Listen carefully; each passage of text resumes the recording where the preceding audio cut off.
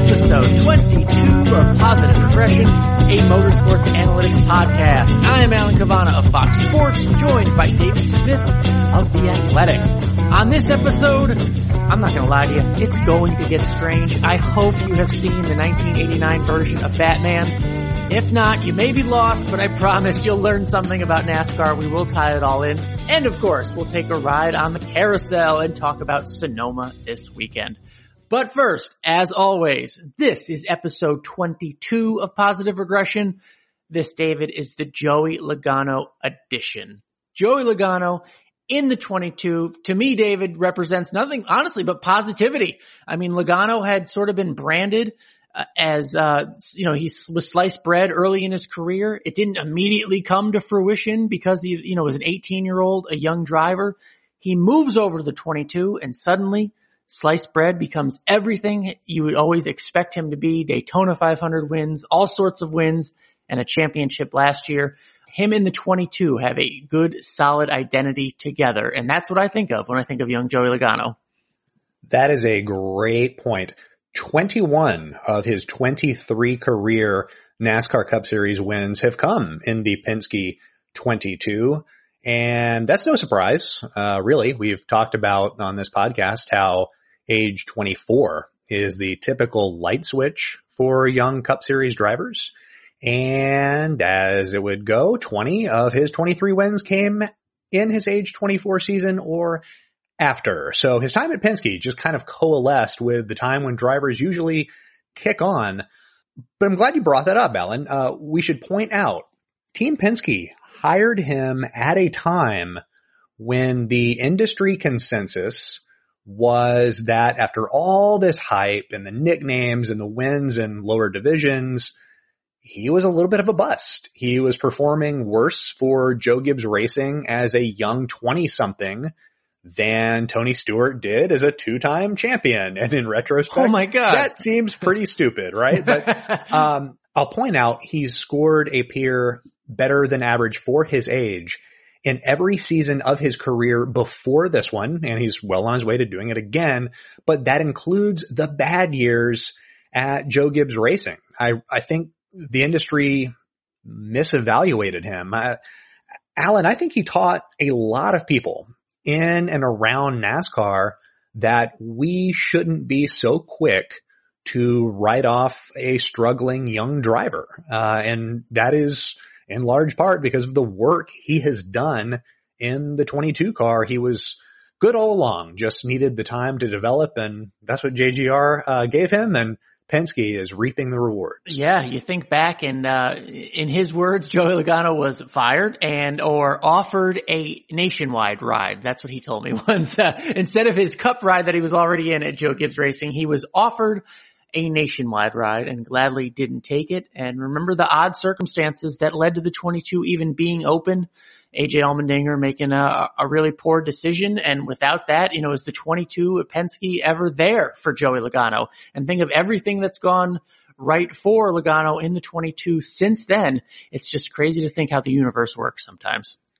Yeah. And we talked a little bit about some backlash, but you, Mr. diehard Rusty Wallace fan, please tell me that you recall Rusty Wallace on a pre-race show on ESPN going ballistic about Roger Penske hiring Joey Logano instead of Sam Hornish. Please tell me you remember this hot take, because to me that was a gorgeous moment. And that's kind of what I think of Logano being doubted going into the 22 car. And now in retrospect, it made all the sense. I can't imagine Rusty would ever say anything like that. So I'm just going to ignore that may have ever happened.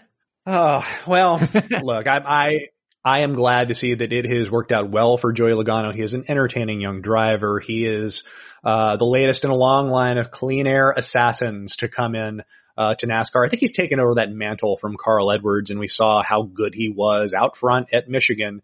Lots of stuff going on behind him, but he could not be touched. And if I may, that yellow and red number 22 car, I don't know if it's the best paint scheme, but I would argue it's the most recognizable, and a weary set of eyes like mine watching 500-mile races in repeated viewings, appreciates a car that can quickly be identified. Man, you and I have a connection because I was going to bring that up. Slowly but surely, in an era where sponsorships are always changing, Joey Logano in the 22 Pennzoil will go down as one of those iconic paint schemes you kind of always remember because it hasn't changed over the years really that much. I mean, Earnhardt's good wrench black car, you know what I mean? Jimmy Johnson in the 48, Jeff Gordon with DuPont, Pennzoil 22 and Joey Logano. That will go down as an iconic paint scheme in NASCAR history. Pretty cool. Moving on. We have always promised to get weird, to get strange, David, on this podcast. And we're going to live up to that hype right now. Let me tell you, because would you say that we're about to get nuts? Oh my God. Oh man. Yes, we are about to get nuts because this week, oh man, that was good. This week marks the 30th anniversary of the 1989 film Batman. So, David, we had some behind the scenes tidbits that we think contain some parallels to NASCAR. Again, the 1989 film Batman, I don't know how you and I got talking about this one day, but we are of a similar age. And when that movie came out, just, in my life, it was so significant in terms of how cool it was, what a great movie it was. I was a kid. It was Batman. This was a big deal. And you shared the same love of this movie. Somehow we both figured that out. And now we are dedicating nearly an entire podcast to the movie and how it applies to NASCAR. I don't know how we got here. For our listeners, let me preface this segment. If you haven't seen this movie, I don't think you'll be lost. There are no spoilers here. I'll say that. But this is all behind the scenes, inside Hollywood type stuff. So stick with us. I think this will be fun. I have 5 tidbits. Alan and I are going to try to find NASCAR parallels for each. I'll kick it off right now, Alan. Tidbit number 1. Comedic actor Michael Keaton. He of Mr. Mom and Beetlejuice, which was a very popular movie, was cast as Batman. And the backlash from fans was, quite large, quite loud, but his portrayal was iconic and the movie made a lot of money, and all of this helped quiet the doubters. So, NASCAR parallel, Alan Cavanna. Which NASCAR driver received backlash upon his hiring only to prove the haters wrong? I think this one was easy, right? The first thing that popped up in my head is young Alex Bowman. And I say that because when you think about backlash, you think about how loud a backlash can be, and you think about the fan base that was there for the 88. Yes, the Dale Earnhardt Jr. fan base, who all had a very large opinion about who should replace their favorite driver in the number 88. And when Alex Bowman was announced, there were plenty of haters wondering, who is this kid? Why is he deserving of such a Hendrick ride so early right now, replacing Dale Earnhardt?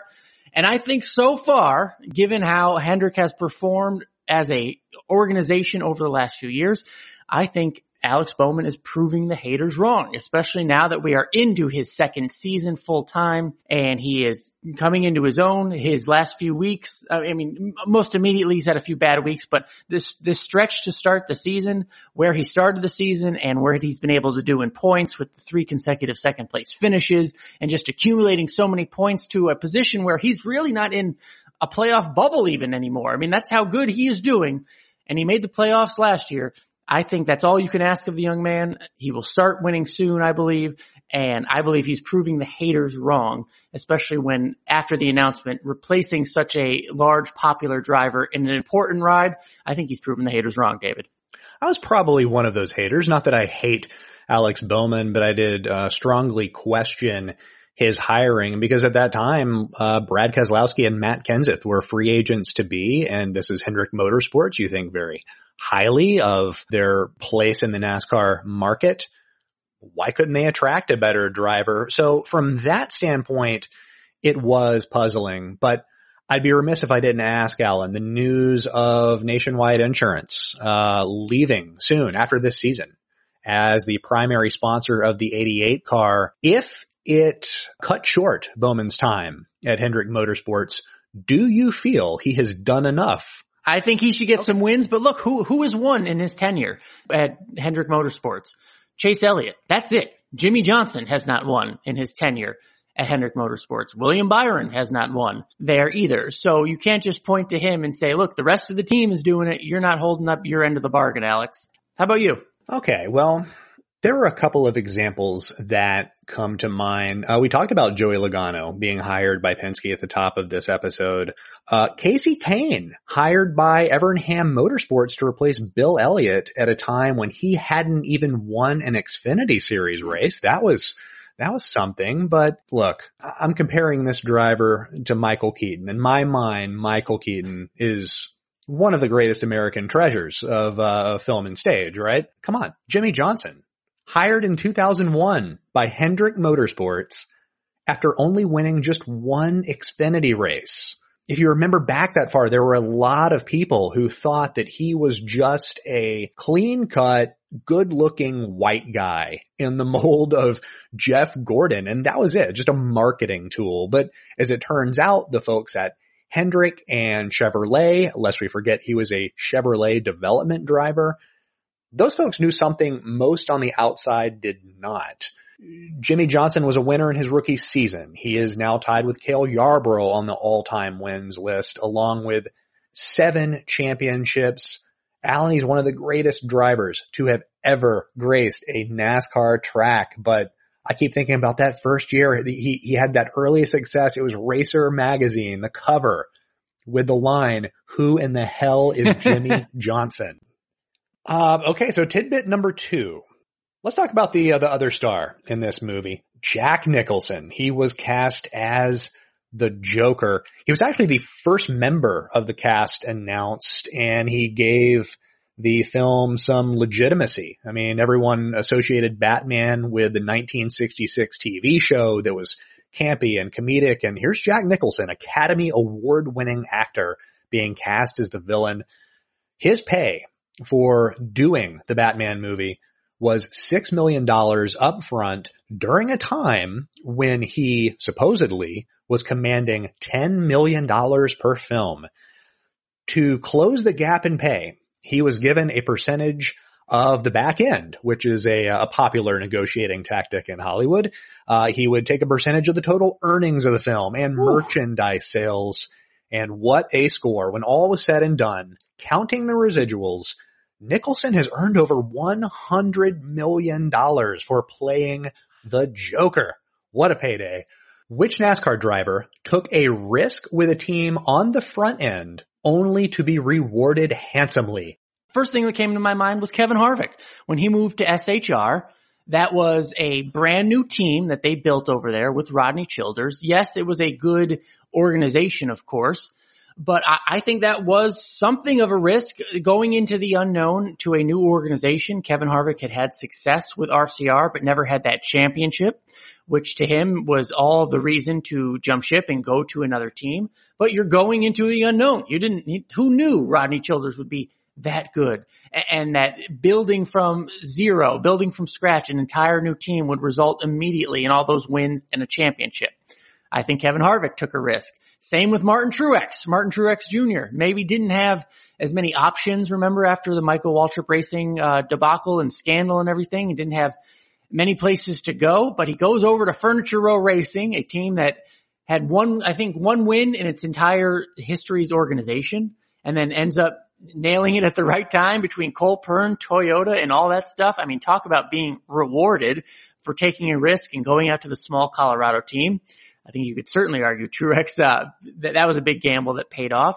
And most recent, I'm going to go with Tyler Reddick, David, because Tyler Reddick wins a championship in what is one of the strongest Xfinity Series organizations, Hendrick affiliated, all that jazz. And I know there were times last year where it didn't look like he was on his way to winning a title, but he did. I think after he announced he was moving over to RCR, that's when it really got going for him over at Junior Motorsports last year in that title run. But he goes over to RCR, a team last year that didn't have a ton of speed, didn't have a ton of wins, and look what he's doing with it right now. Maybe he knew something we didn't, but he just had a string of top fives from, early March to mid-April, and only a bad tire took him out in Iowa, or he probably would have extended that. So those are my 3 examples for drivers that took a little risk and were handsomely rewarded so far. Those are three really good answers. And I didn't even think about Martin Truex. I'm kind of kicking myself. But to me, my answer, it feels obvious to me. The only way anyone was going to pry Tony Stewart from Joe Gibbs Racing was to give him an ownership stake in the organization. And that's exactly what Gene Haas did. Do you remember Haas CNC Racing during this time? They were trotting out Johnny Sauter, Jeff Green, Scott Riggs, Jeff Green. Yeah, before scoring Stewart in the recruitment of all recruitments, we'll call it. Tony Stewart is now by definition a 2-time championship winning team owner. How crazy is that?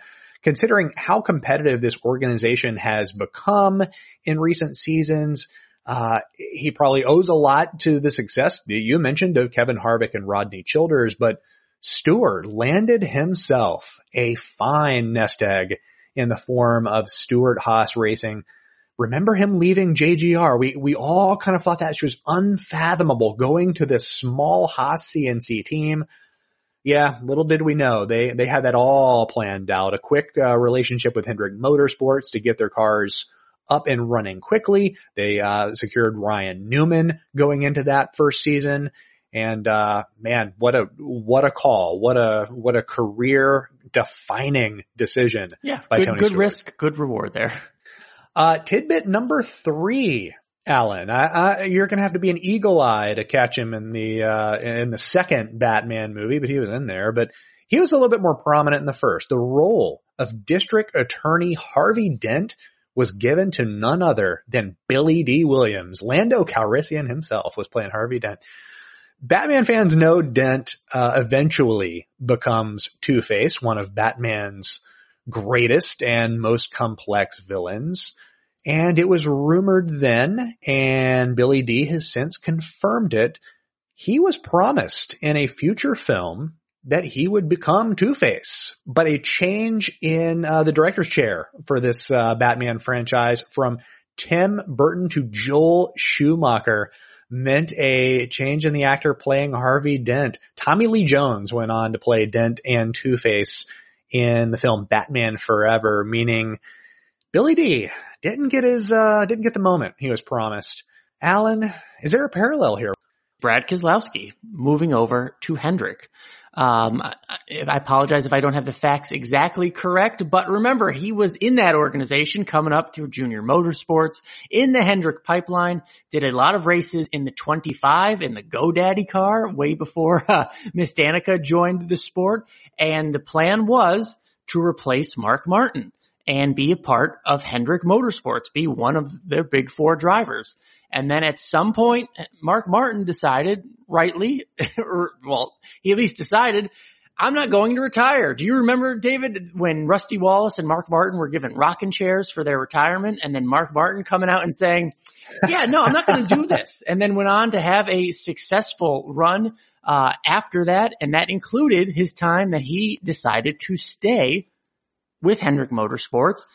Look, you could argue, I mean, it was a good decision. They ended up getting wins, a championship contender with Mark Martin behind the wheel. But the plan was, as it goes, that Brad Keselowski was in that pipeline. And by denying that move in the year that it was supposed to happen, it kind of changed everything. Now, fortunately for Brad Keselowski, it changed it for the better in hindsight. Obviously, with Team Penske, his own identity, a championship, all the wins later. But I have to imagine there were some odd, tough, questionable times as to what the hell Brad was going to do now that Hendrick ride, that, it was like playing for the Yankees. Imagine having your lineup in the Yankees promised to you right there in your future, and then all of a sudden it's not there anymore. That's what happened to Brad Keselowski. I also have an example that involves Mark Martin, but it's not. What have you done, Mark Martin? And listen, in what became, as you mentioned, the first of Mark Martin's many farewell tours, it was announced that he would be replaced at Roush Fenway Racing by the winner of the Roush Gong Show. And that was, of course, Todd Cleaver. Well, a funny thing happened, on the way to, the ensuing season's Daytona 500. No one at Roush was very enthusiastic about Cleaver's output in the Xfinity series. So they quickly backtracked and made David Ragan the new replacement. Ragan's gone on to have a long career in NASCAR, much longer than I probably would have guessed he'd have, but certainly longer than Cleaver. Cleaver, by the way, won at Madison Speedway in Wisconsin last year in a late model truck. I guess it could have been worse, but look, I mean, even one mediocre season in the Cup Series might have punched his ticket to a lengthy stay in the NASCAR ranks during a time where drivers were getting capital P paid. Final tidbit. Actor William Hootkins played Lieutenant Eckhart in the movie Batman. Hootkins in his life was a man walking through multiple blockbuster movies. He had a small role in the first Indiana Jones movie, Raiders of the Lost Ark, and he was Porkins in the original Star Wars. Not a bad career, only 3 of the biggest movies of all time. Let's try to find a parallel here. Alan, which person in the NASCAR industry served as a commonality or mainstay to several successful First one that teams? came up to me is Ray Evernham. Okay. Because of what he did at Hendrick and the success he had bringing up Jeff Gordon and all the innovation and all the success and the wins. And then taking a risk. We talked about risk before. I'm sure there was a financial reward to it, but leaving Jeff Gordon or deciding to leave one of the best drivers in the history of the sport and go on and do your own thing with the support of Dodge and be a part of that startup and having a lot of success, frankly. I mean, having all that speed between Bill Elliott and Casey Kane and all the stuff they had. That's 2 successful ventures for one person and one great mind in Ray Evernham. And that's why he's a Hall of Famer as well. So that was one of the first that came to mind in terms of a NASCAR industry person, serving as a mainstay for, multiple successful teams. The other one, and I hope you know this name, Alba Colón. Alba Colón is an engineer. Oh, yeah. She was the program manager at Chevy starting in 2001. And think about the run they went on the next decade plus. All the wins, all the championships, Jeff Gordon, Jimmy Johnson, Tony Stewart, all the winning Chevy did from 2001 on. She is a big part of that and responsible for it. And David, she then went on to work exclusively for Hendrick Motorsports. And I think that is slowly being turned around after some of their lean years. And so I think she will bring the success she had working at Team Chevy and bring it over exclusively to Hendrick Motorsports. And again, if you don't know the name Alba Colón, go Google it right now. David, in the garage there is a small list of people who get universal respect, almost like kiss the ring type of respect. Like Roger Penske walking through the garage, people will stop, shake his hand, show their reverence. Alba Colón is one of those few people, and it's cool to see because her brain power, and everything she contributed to both Chevy and now Hendrick Motorsports, it is well respected, and I think she belongs on this list. That is a fantastic example. I think I've got one that can compare. Suitcase Jake Elder is the man for me. He was the crew chief to the Stars. Alan, he is credited as a crew chief with winning races with David Pearson, Bobby Allison, Mario Andretti, Benny Parsons, Darrell Waltrip, Davey Allison, and Dale Earnhardt. But it might actually be incalculable as to who Elder's brain has benefited. Alan, just for you, here is Rusty Wallace's take on Jake Elder as told to Mike Mulhern in 2008.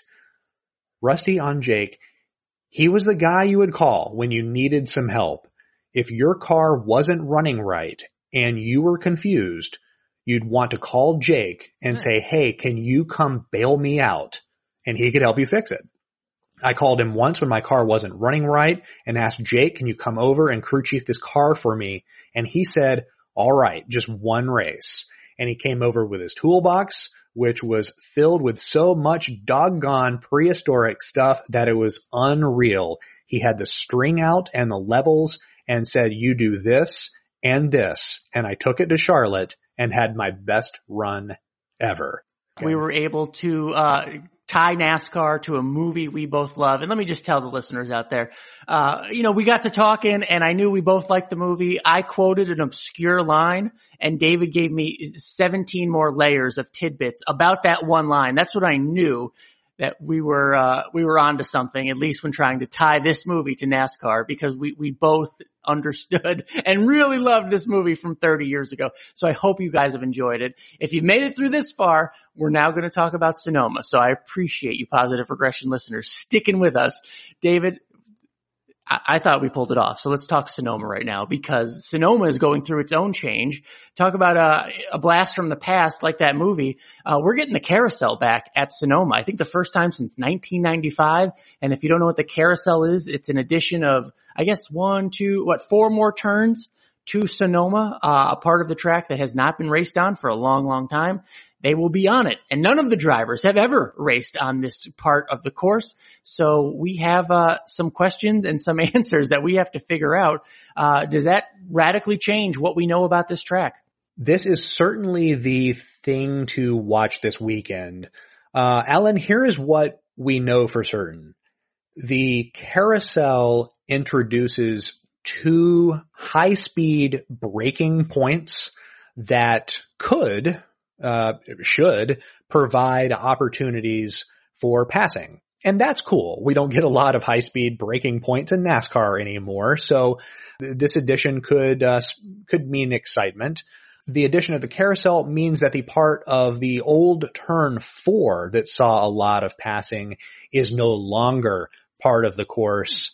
It might mean a wash in regards to passing opportunities each lap. Here's what we think, though. This will affect the restart dynamic.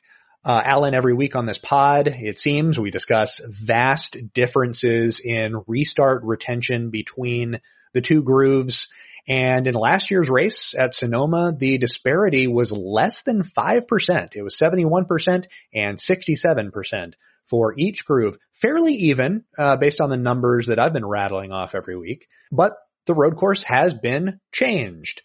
I think it may still yield to good restarters, but that advantage that those drivers had that were hugging that inside line going into turn 4, it's gone because, well, turn 4 is gone. And one stat that we dug up, in the last 21 races, David, I believe there are 16 different road course winners.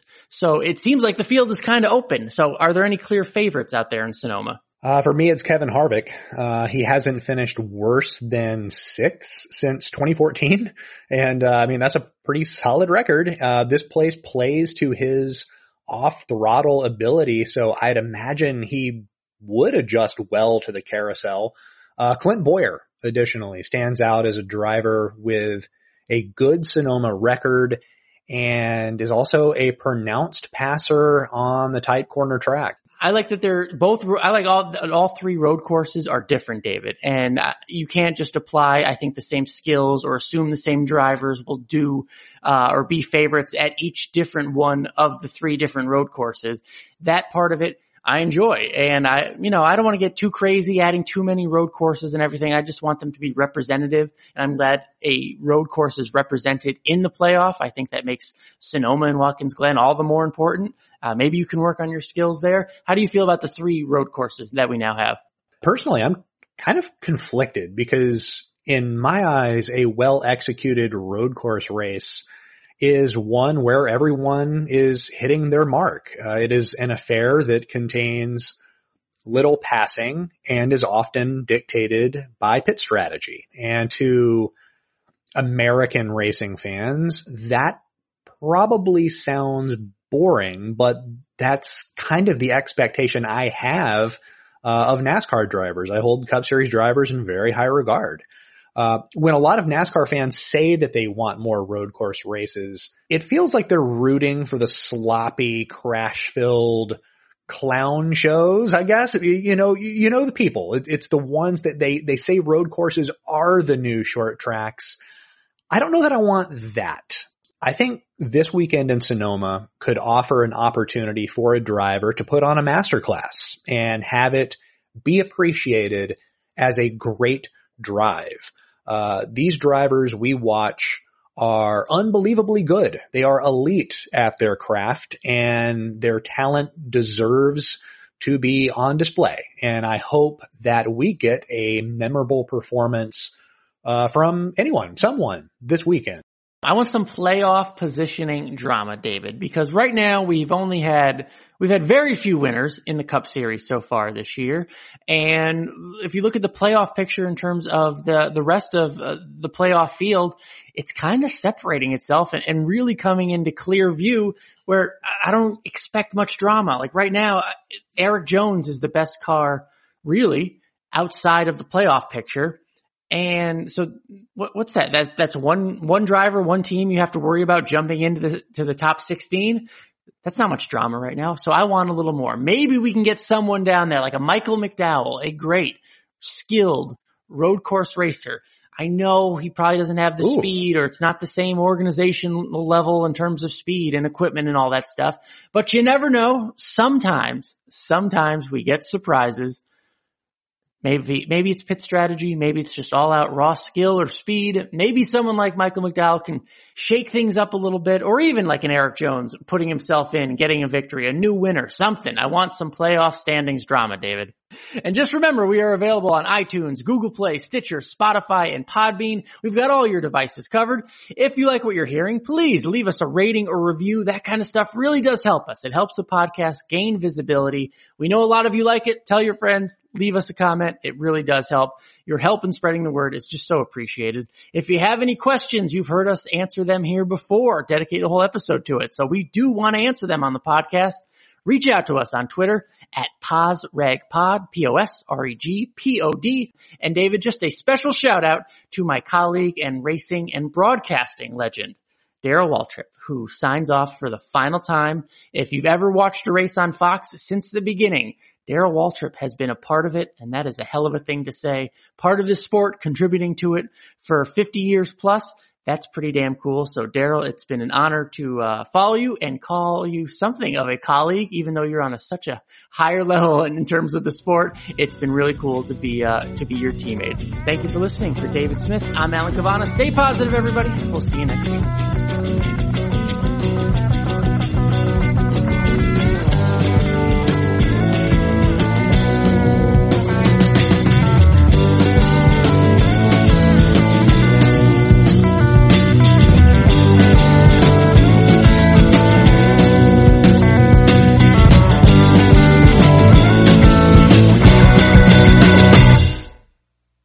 Finding the right person for the job isn't easy. Just ask someone who hired a lounge singer to be their office receptionist. Hello, this is Mickey Marquis, and you've reached the office of Doug & Associates. Thank you very much. Catch me Tuesday nights at the Hotel Johnson. Hello?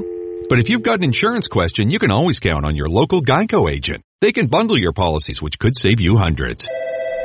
Doug & Associates, this is Mickey Marquis. Hello? For expert help with all your insurance needs, visit geico.com/local today.